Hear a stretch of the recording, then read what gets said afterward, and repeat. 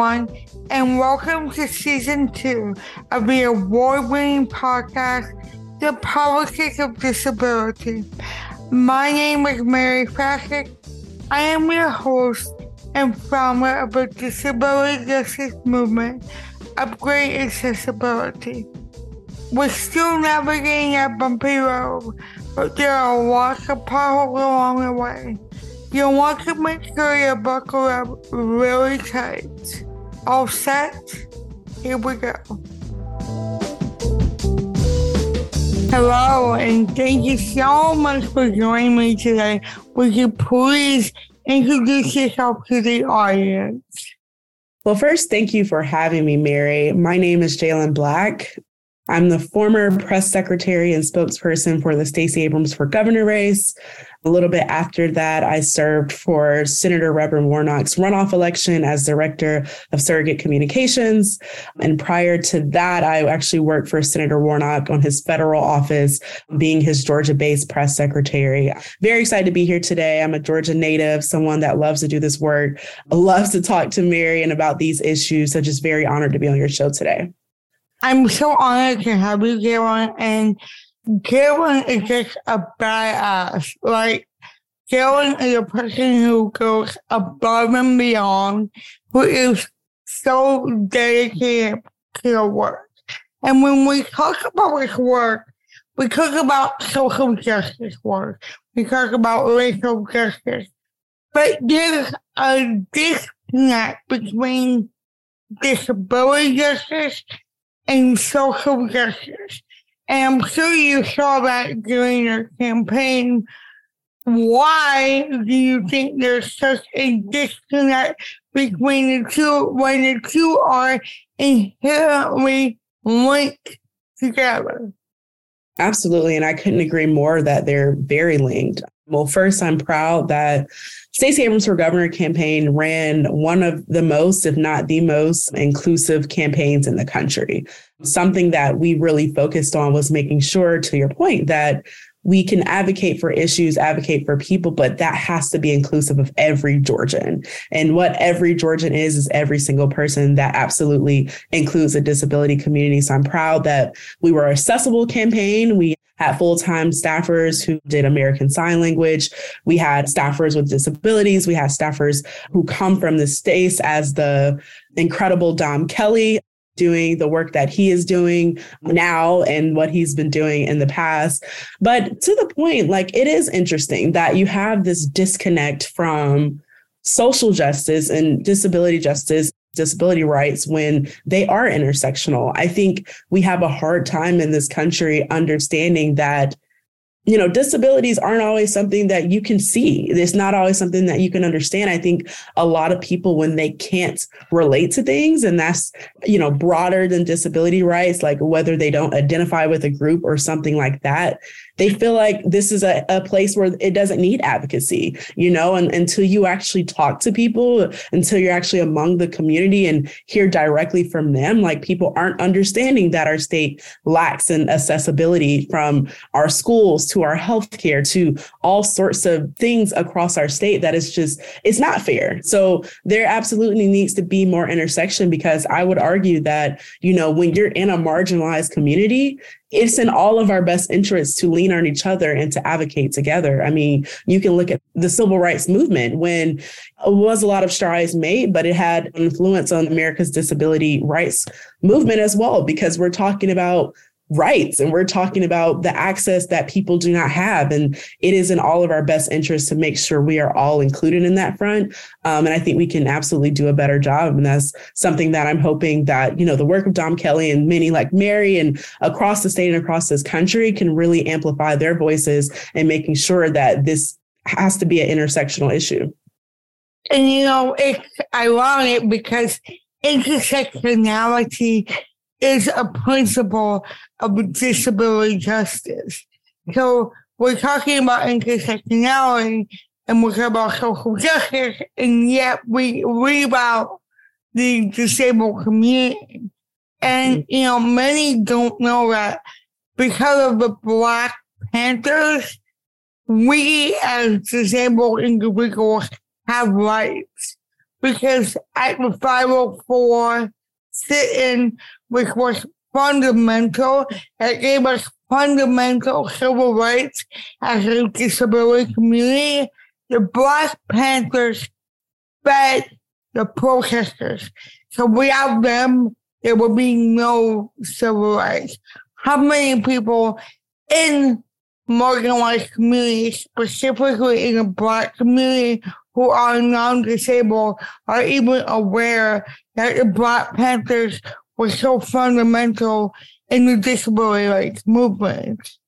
Yeah, I mean, absolutely. That's something you wouldn't know unless you were to read about it. And I encourage, everyone listening, regardless of your age, regardless of your pedigree, we have to continue learning. Because if you look back at these movements, to your point, like the civil rights movement as well, a lot of workers' rights advocacy. It wasn't just Black or white. We're talking about groups in our country that are marginalized. And it's like, we can't say in one breath, hey, I'm a Black American, we have these issues, but I'm going to forget about everybody else. I'm going to forget about women. I'm going to forget about disabled. I'm going to forget about workers' rights. No, you have more voice, particularly in Congress, but more voice in advocacy in general when you bring more people to the table. To that point, I had a friend of mine say to me, who is Black, he said, you cannot be Black so you cannot be Black and disabled, or Black and queer, or Black and whatever. That is viewed as negative within the Black community. What are your thoughts? Why is Black and disabled viewed the way it is in the Black community? And not just in the Black community, but every community, but specifically the Black community is historically, and you can check me on this, but historically, the roots are based in church and spirituality. So there's this idea that disabled people need to be healed. So I know that was a lot, but talk to me about the Black and identities, specifically why Black and disabled is viewed negatively within a community, and why is there this urge to heal disabled individuals? Absolutely. So I'll start from the beginning. To your friend's point, well, first I want to say, of course, I can't speak for every Black person in this country, but in my perspective as a Gen Z Black woman raised in the South, raised in the church, I think to your friend's point that he's trying to make is that I tell people often, or when asked, that when I think about how I identify in this world, Black comes first, because that is just the first thing that people think of if they're able to physically see me. And that's there's this tall Black woman in here, even before they think of the womanhood or think of, any of my other identities that they can't physically see. It is you're Black. So you're in a minority in this country. But at the same time, Black people are so diverse. There's Black people with disabilities. There's Black people who are queer. There's Black people who are mixed race. There's no one way to be Black. So I definitely would disagree with the notion that you can't be Black in something else, because while Black might be my most salient identity, because that seems to be more salient in the Southern culture that I grew up in, it's absolutely not fully who I am. So Mary, you made a good point about this notion of disabilities and wanting to be healed in the church, and this idea that that is even possible. Number one, let's be clear. There's no sort of spiritual healing for being who you are.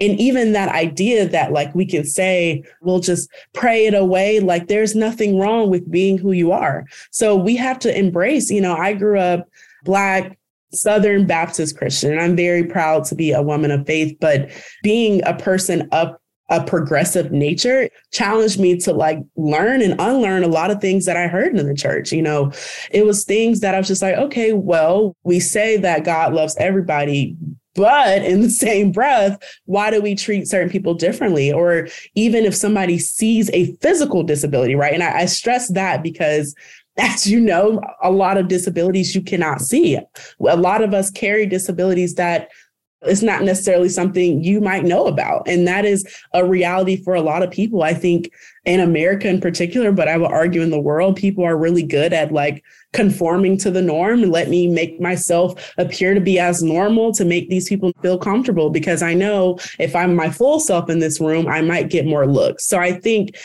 being Black in the South is its own thing. So I think sometimes people don't want to just carry other levels of impression, but you have to be who you are and people have to accept that for what it is. Because when you say, oh, let's heal this, or, oh, let's take advantage of this, that's saying that it was a problem in the first place. But in reality, with disabled people, with everyone else, you're a child of God. You're someone that God loves, whether you believe in God or not. That is the truth faith, is that God would not feel like anything of his product is imperfect by any means. So I think it's interesting to find these intersectionalities with faith and disability and what you can say. I mean, I heard that a lot with the LGBTQ community, like, oh, we'll pray the gay away, or, oh, these conversion camps. Like it's ridiculous. It's something that you can't just feel like there is some imperfection in God's image, because he made us who we are, and we should be proud of that regardless.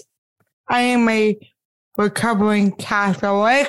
I grew up in a Catholic church, but people would come up to me in the store and be like, oh, can I pray for you? And I'm like, why? There's nothing wrong with me. If you believe that we're all made in God's image and God's image is perfect, then why do you want to pray for me?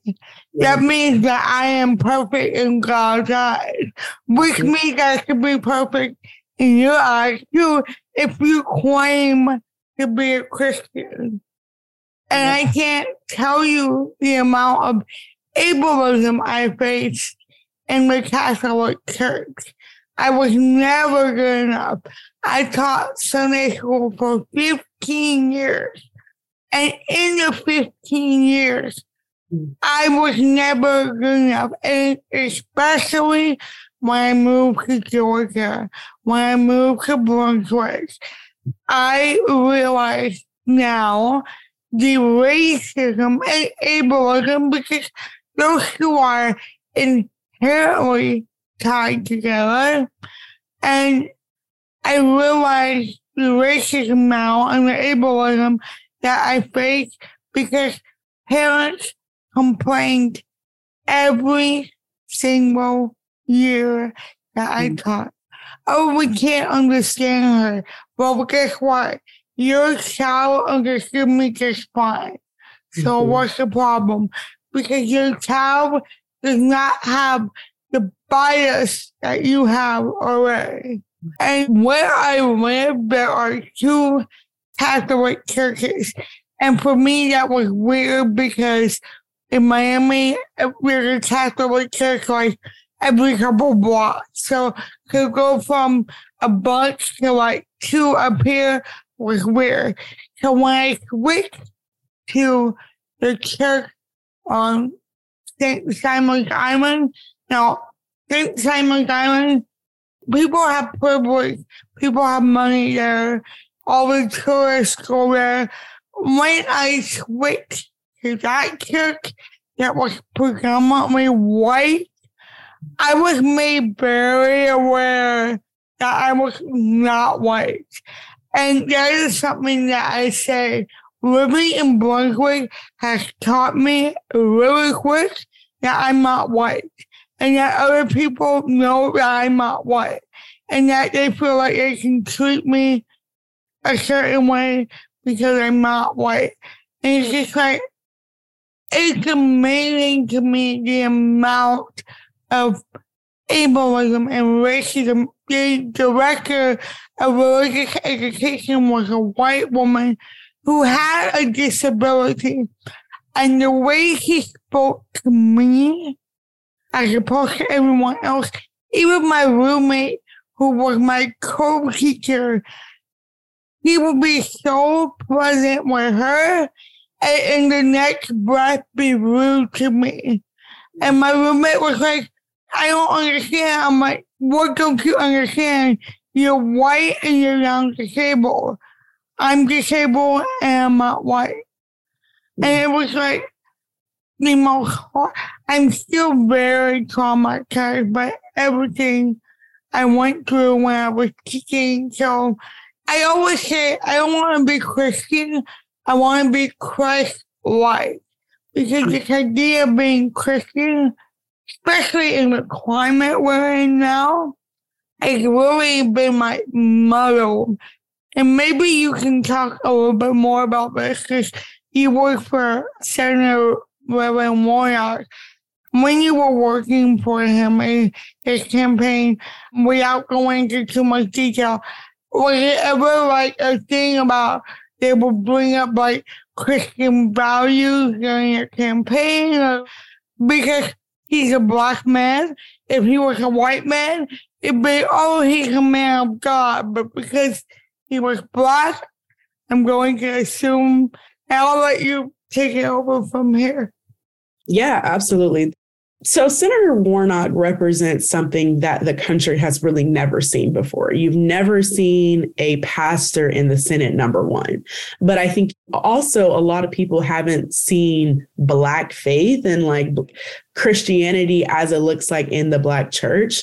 So it challenged him. Like, to your point, I do think if Senator Warnock was a white man, it'd be like, wow, we have a man of God, like representing our great state of Georgia.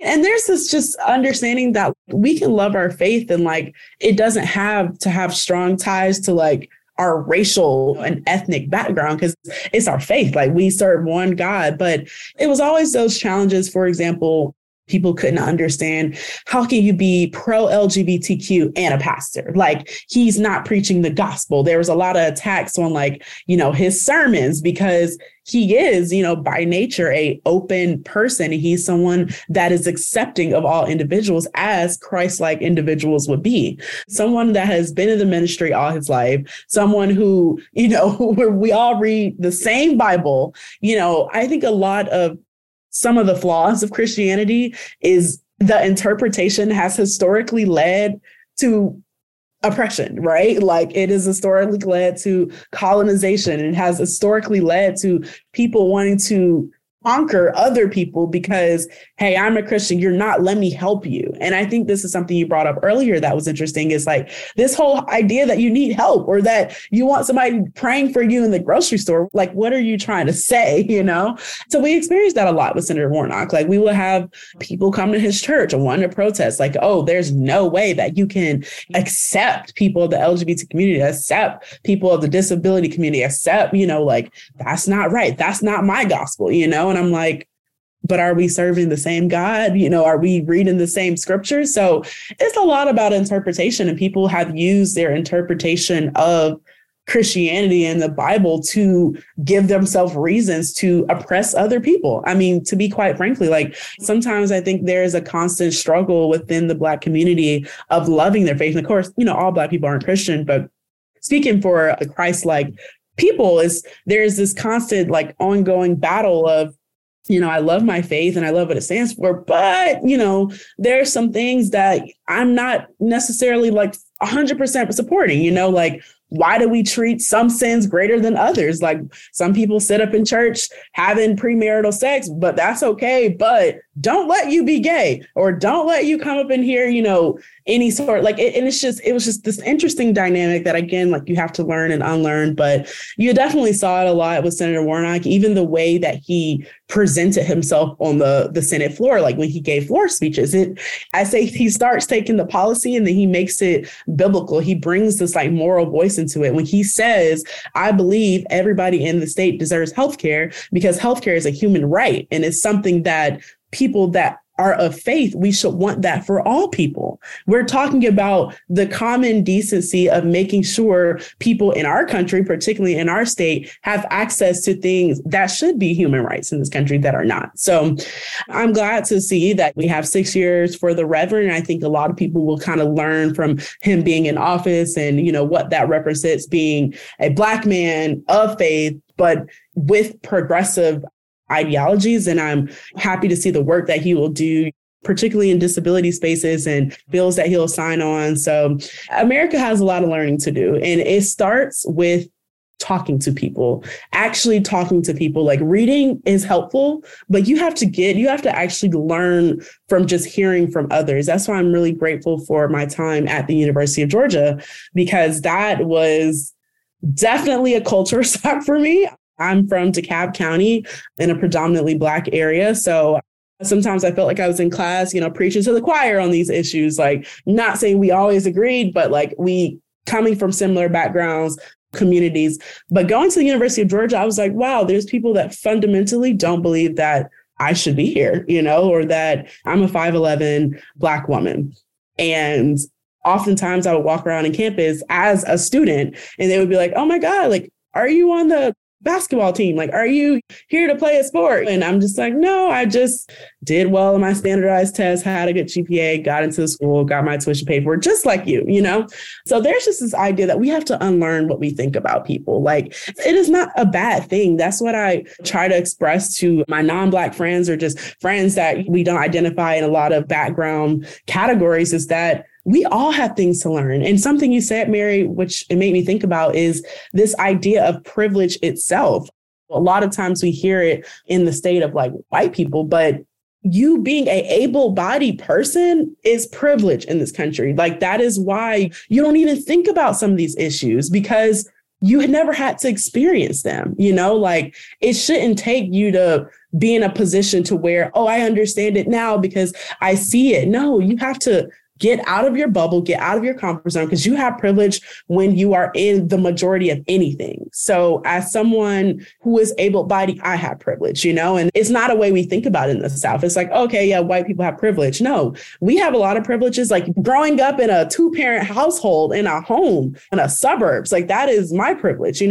We all have our privileges. And once we realize, okay, these things that we have in our life benefit us, we can see how it is not benefiting a lot of people across this world who don't identify the way you do.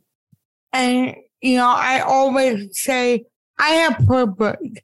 I am a brown disabled woman, but I have privilege because I know a lot of my community with disabled and Black who don't have privilege. So I use my privilege to amplify their voices, because that's what you're supposed to do. Do I have white privilege? Absolutely not. Do I have the privilege of a non-disabled person? Absolutely not. But do I have privilege? Absolutely. And I have to think about that. And going back to what you said about we all read the same Bible, I don't think we all read the same Bible. I think some people read a very few Bible of theirs. So I don't think we are all reading the same Bible. And we talk about like quote unquote Christian behavior, right? The pandemic, when people who claim to be Christian won't wear a mask. And I'm like, okay, but you don't understand, COVID could kill me. And they're like, no, you'll be fine. I'm like, okay, can you wear a mask? No, I can't do that. Or can you get vaccinated?